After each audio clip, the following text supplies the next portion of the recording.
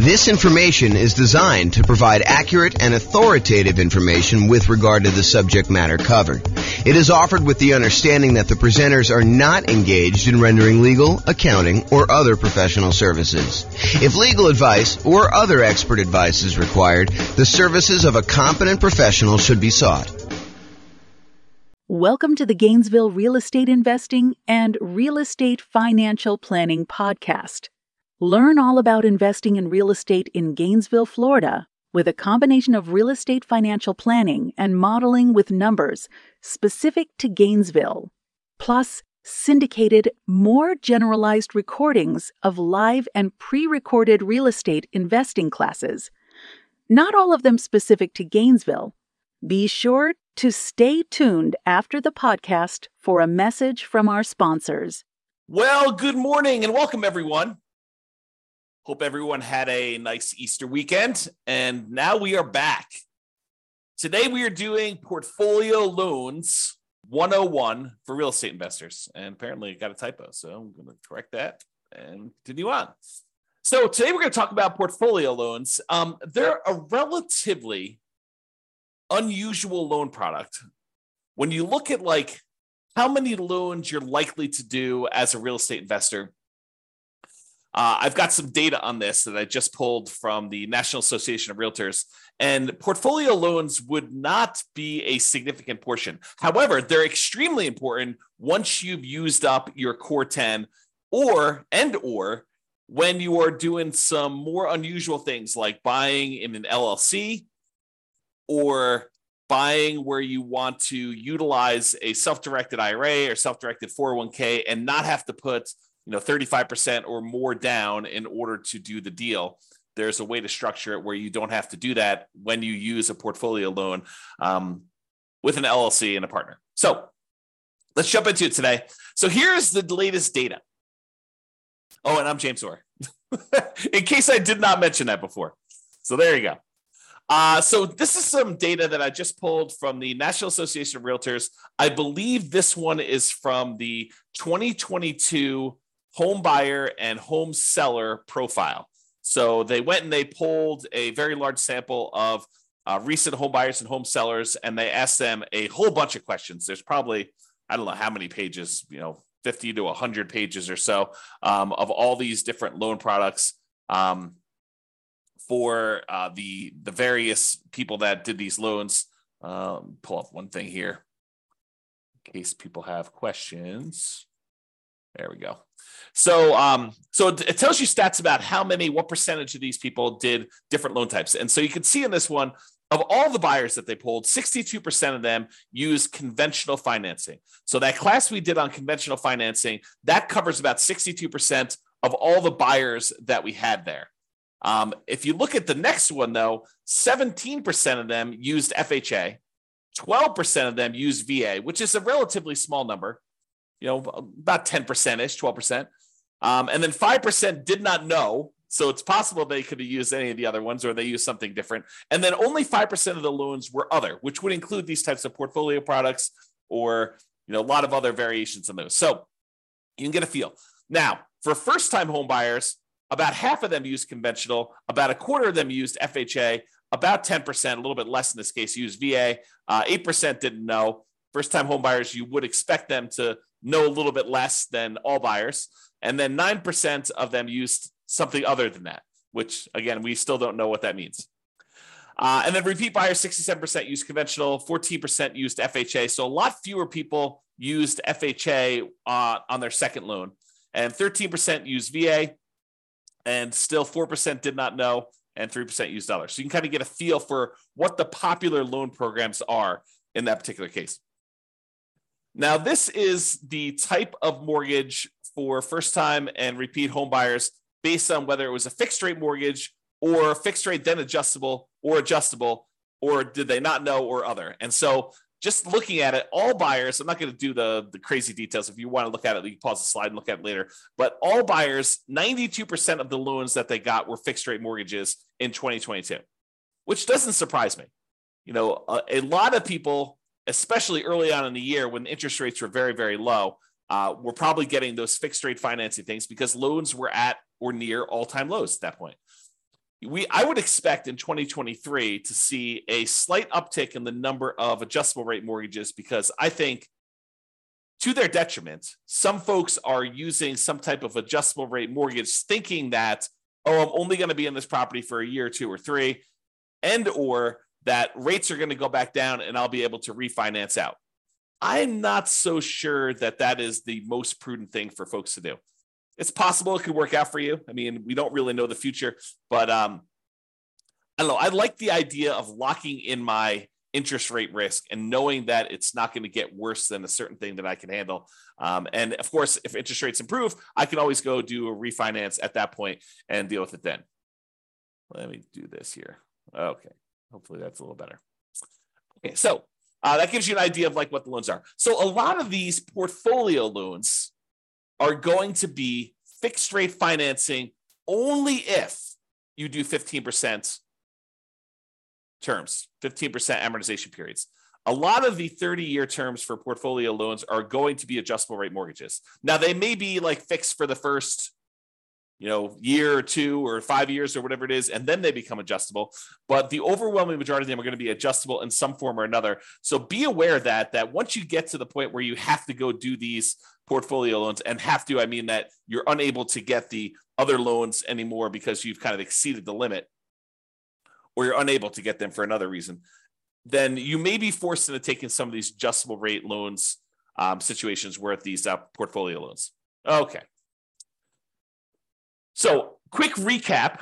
I'm not going to reteach all the classes we've already done because we've covered all of these previously, but recap. Other financing options besides these portfolio loans that we will typically use before we get to the portfolio loan option, although some of them not so much that we would use beforehand, but some of them we definitely do. So the entire creative financing family, the owner financing, wrap financing, loan assumption, the whole rent-to-own, lease option, lease purchase family, the whole agreement for deed, bond for deed, contract for deed, installment land contract family, and then buying properties subject to the existing financing. That whole group is what we consider creative financing, and we've covered those previously. I'm not going to cover them again. We could usually do low down payment options a lot of times with those, and in some cases, we may be able to structure nothing down loan options there. For private money, we are going to grandma, someone that we already know who is not in the business of making loans, and we're asking them to loan us money in order to buy real estate. We can negotiate low or nothing down options there. It's usually based on some type of relationship or trust with that person, and a little bit of negotiating probably. The quality of the deal probably does help in those cases in order to get the private money. Then there's the whole hard money family, which is usually someone who is in the business of making loans against real estate. You're very likely to be able to negotiate some type of low down payment. In some cases, probably even nothing down if the deal is good enough. And it's usually based on the quality of the deal. And sometimes a little bit of negotiation there. For the hard money loans, they are generally commercial loans only. They are not usually loans to do owner occupants with. So you'll be limited in what you could do there. There may also be some local banks that offer lower nothing down loan programs, which are different than what we've already covered. So you can go check out those as well. And then typically the kind of group that we focus on for house hackers or nomads. Again, house hackers are people that move into a property and they're renting out another part of the property. Either they're buying a single family home and getting roommates, or they're buying a duplex, triplex, or fourplex, and they're renting out, one of the other units or all of the other units so that they can live in one and have the other ones there. So that's what house hackers are. Nomads are buying a property. They move into the property, usually as an owner occupant with 5% down, sometimes a little bit less, sometimes a little bit more, but they're getting owner occupant financing. They're living there for at least a year. It's a requirement of the lender.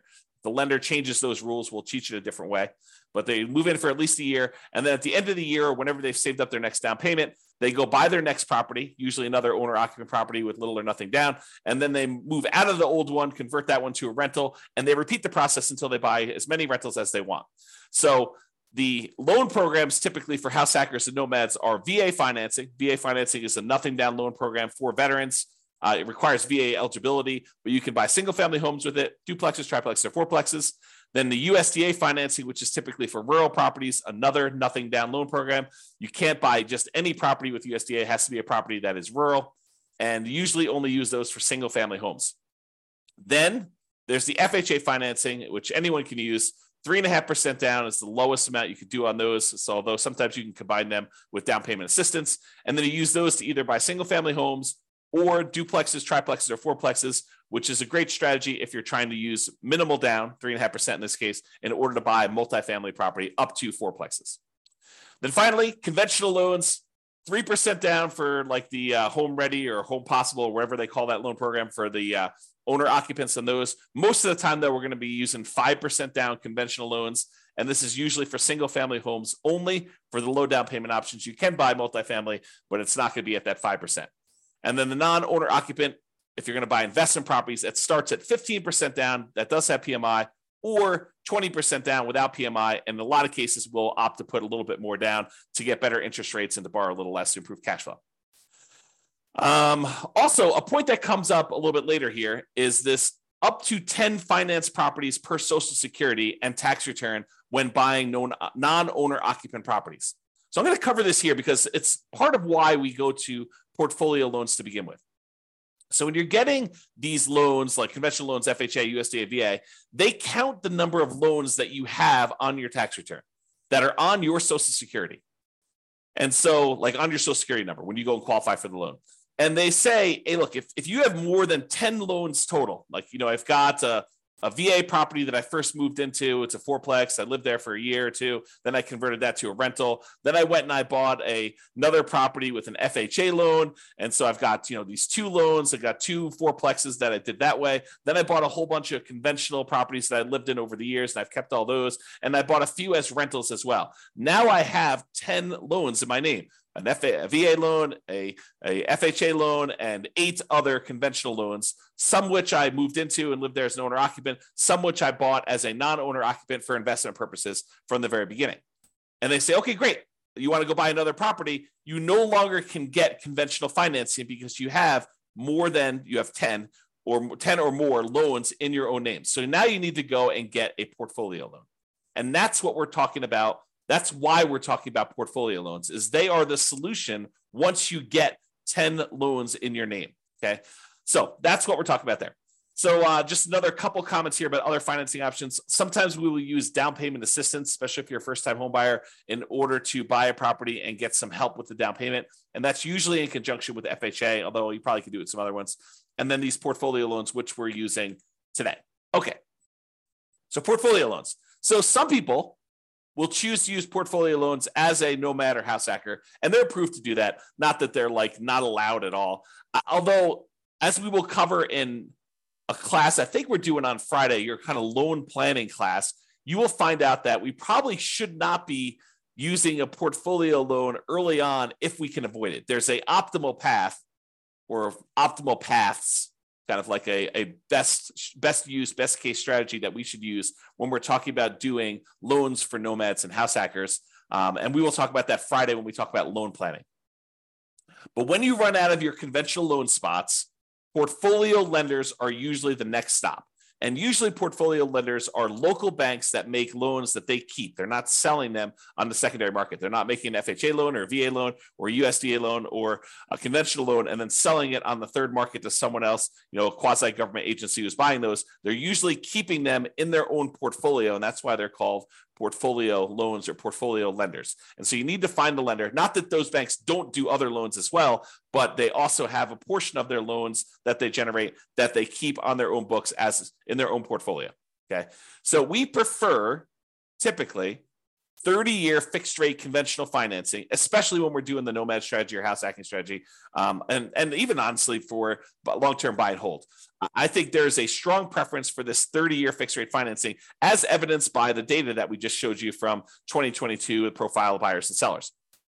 However, once you get to this point where you run out of conventional loan spots, you've got 10 or more loans on your Social Security number, then we go to these portfolio lenders. And a lot of these are typically like a 3-year fixed rate financing, then it adjusts every year, which we call a 3-year ARM, or a 5-year fixed period, and then it becomes an adjustable rate mortgage after that, for the next 25 years, or a 7-year ARM where it's fixed for 7 years, and then after that, it adjusts every year or 6 months or whatever the terms are for your particular loan, where it becomes adjustable. And a lot of these loans, they are 30-year amortizations which means that they're scheduled to last for 30 years and that the loan will be paid off after 30 years. But they are adjustable rate mortgages, meaning that the interest rate on them is an adjust with whatever the prevailing interest rate at the time is. So if interest rates go up, your payment could go up, which could get very ugly. If your payment goes down, if the interest rates go down, your payment could, in theory, go down. But for those that are thinking to yourself, oh, at the time I'm recording this, interest rates are probably in the very high sixes, mid to high sixes, I would say, or for investment property, probably above 7. And you're thinking, oh, interest rates are incredibly high right now. Of course they're coming down. And I will tell you, no, that is not true. It is true that it is possible that interest rates can come down, and it is true that it is possible interest rates could go up. And if you look at it, I did this new tool. I think I called it I don't even remember now. It's kind of like my interest rates meter or something like that. I don't remember what I called it now. But basically, when I looked at, if you put in what your interest rate is today, it told you what percentage of the time the interest rates were above that. And right now, at about this kind of 6 to 7% range, if I remember correctly, we're only about the halfway point. About half the time interest rates were higher than this, and about half the time interest rates were lower than this. So this is not an exceptionally high interest rate. In terms of recent time, it seems exceptionally high because we've been in a period of very, very low interest rates historically. But that doesn't mean that 7 is high. It seems really high compared to 2 or 3, which is what we were getting before, but it can and has got up to 8, 9, 10, 11, 12, 13, 14, 15, 16, 17, 18%. So if you think that this is really, really high, you could be in for a shock if something were to happen in our economy where the Fed would continue to increase rates and the rates on mortgages would continue to go up. And we don't know if that is their plan. There's lots of speculation out there. There's some people that believe that the Fed's going to lower rates, and some people believe that they're going to keep them where they are. And if we end up with some other new crisis or inflation is not under control, who's to say that the Fed will not continue to raise rates? Okay, that's one of the tools they use to control the economy. And so it's possible that could happen there. All right. There is no hard limit on the number of portfolio loans that you can get, but you still need to be able to qualify for these loans. They have the traditional, debt to income or debt service coverage ratio qualifications that they have. They want to see how your overall portfolio looks. A lot of times their underwriting is heavily dependent on your debt service coverage ratio, although every lender is a little bit different, but I've seen that to be the case for most of the time. They can have very fast underwriting. Sometimes you can get approval in less than 24 hours. I will tell you, the more complex your situation is, which tends to be what's going on once you get to the point with portfolio lenders, is you tend to have a relatively complicated situation because otherwise you, in most cases, would go and get conventional 30-year fixed rate financing. So a lot of times when you get to the point where you're using portfolio loans, you have a very complicated situation. But the more complicated it is, typically the longer it will take to get qualified. That's just been my experience through my clients. Bigger purchases tend to go to a loan committee where they have different people look over the loan and approve them. It's not just the lender themselves, the mortgage originator. And the relationship with the bank does matter, especially how much you have on deposit. That can be a factor in whether or not you qualify. So realize you want to have relationships with the banks that you're going to be doing portfolio loans with, especially if you plan on doing more than one. The more you do, the more important I think that relationship with the bank is going to be in your ability to get loans there. Now, I had one more thing before we end this, and that is there is a significant advantage to being able to use a portfolio lender in order to do self-directed retirement accounts when you're buying rental properties. So traditionally, if you want to go use your self-directed retirement account in order to buy rental properties, the banks, the lenders are going to want you to not use conventional financing, not use FHA, not use VA, not use, I think I covered conventional, USDA, VA, FHA. So they're not going to want you to use those. They're going to want you to use some type of portfolio loan. And if you go to the lender and you tell them, hey, look, I've got this self-directed IRA or self-directed 401k that's got a bunch of money in it. I want to be able to get a loan with my self-directed 401k or IRA and be able to buy this rental property. They will tell you that it probably needs to be a non-recourse loan because they can't go after the IRA or the 401k in order to be made whole. So they will tell you in order to make these loans, we will need to have a very large down payment. In most cases, they're going to take 35% down. And I will tell you, sometimes if the cash flow isn't good enough, 35% is the starting point, and they will tell you after they see your deal that it's actually, we would need you to put 42% down in order to get your DSCR where you need to be for doing this particular property. So 35% is sort of like the bottom threshold, and typically it is more than that. However, what if you really wanted to use your self-directed IRA or self-directed 401k and you wanted to buy properties and you did not want to put 35% down? Well, some portfolio lenders will allow you to do something which is a little bit unusual in my mind. So they will allow you to go in, and if you have a partner who is coming in and getting the loan, and you as the self-directed IRA or self-directed 401k are really just a limited liability partner in the LLC, providing the down payment in order to do the deal, then they will allow you to do that deal with 20% down. So if you had an LLC that you formed with someone else, not yourself, but with someone else, that you went in and you wanted to go buy a rental property, if your self-directed IRA or self-directed LLC, self-directed IRA, self-directed 401k rather, came in and was a limited liability partner in an LLC that was providing the money in order to do the deal, you were basically funding the LLC. The LLC could go and get a 20% down investment property loan on the property that you're buying. Okay, so that is sort of like an interesting little twist that some portfolio lenders may offer you if you decide to go that route. So just kind of heads up, that is a way to kind of not have to do 35%. Now you got to go bring in a partner, which the partner may or may not be, taking more of the deal such that it is not worth doing, or maybe they're doing the deal and it's actually great. They're the ones that are co-signing for the loan or something like that, and so they're there.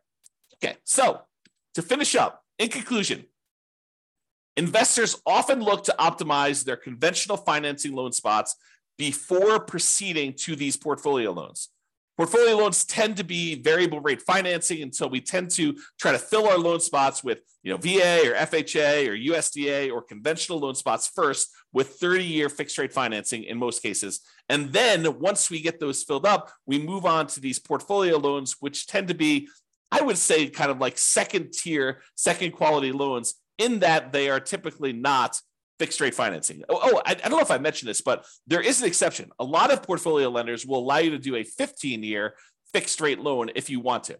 So the 30-year ones are sort of variable, whether they're 3-year fixed and then variable for 27, or 5-year fixed and variable for 25, or 7-year fixed and variable for 23. Some of them will do a 15-year fixed period on those, but usually the cash flow on the 15-year amortization period makes it such that it's probably not worth pursuing those. Although I could see some situations where that is a useful tool, but most of the time we're not. So what tends to happen is the portfolio loans tend to be the next stop after you do the conventional loan spots that are filled. And then there may be other reasons like partnerships where you're buying an LLC where portfolio loans make a lot of sense before loan spots are filled. So for example, if you're going and you're buying with, you and 2 other partners, or you and another partner, and, one of you guys is actually getting the loan and signing as the kind of the loan partner on that, and you're providing just the down payment, and buying in an LLC in that format with a portfolio loan can make a lot of sense. Although there's still going to be some type of variable loan unless you do a 15-year loan on that. All right. So that's all I got on the portfolio loans. Awesome, everybody. Well, hope you have a great day. Thank you so much. We will talk to you for the next class. Bye-bye for now. With home prices up, mortgage interest rates up, and rents up, but not quite enough to counteract the higher prices and interest rates. Cash flow on rental properties in Gainesville is harder than ever. Book a call with the Real Estate Financial Planner to apply our proprietary 88 strategies to improve cash flow on your rentals.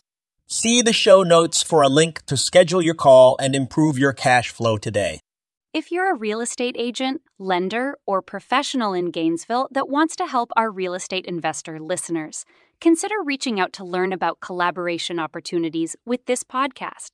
We'd love to add more value to our listeners by having you assist our investors buy, sell, and finance their real estate investments. See the show notes to schedule a call to discuss collaboration opportunities.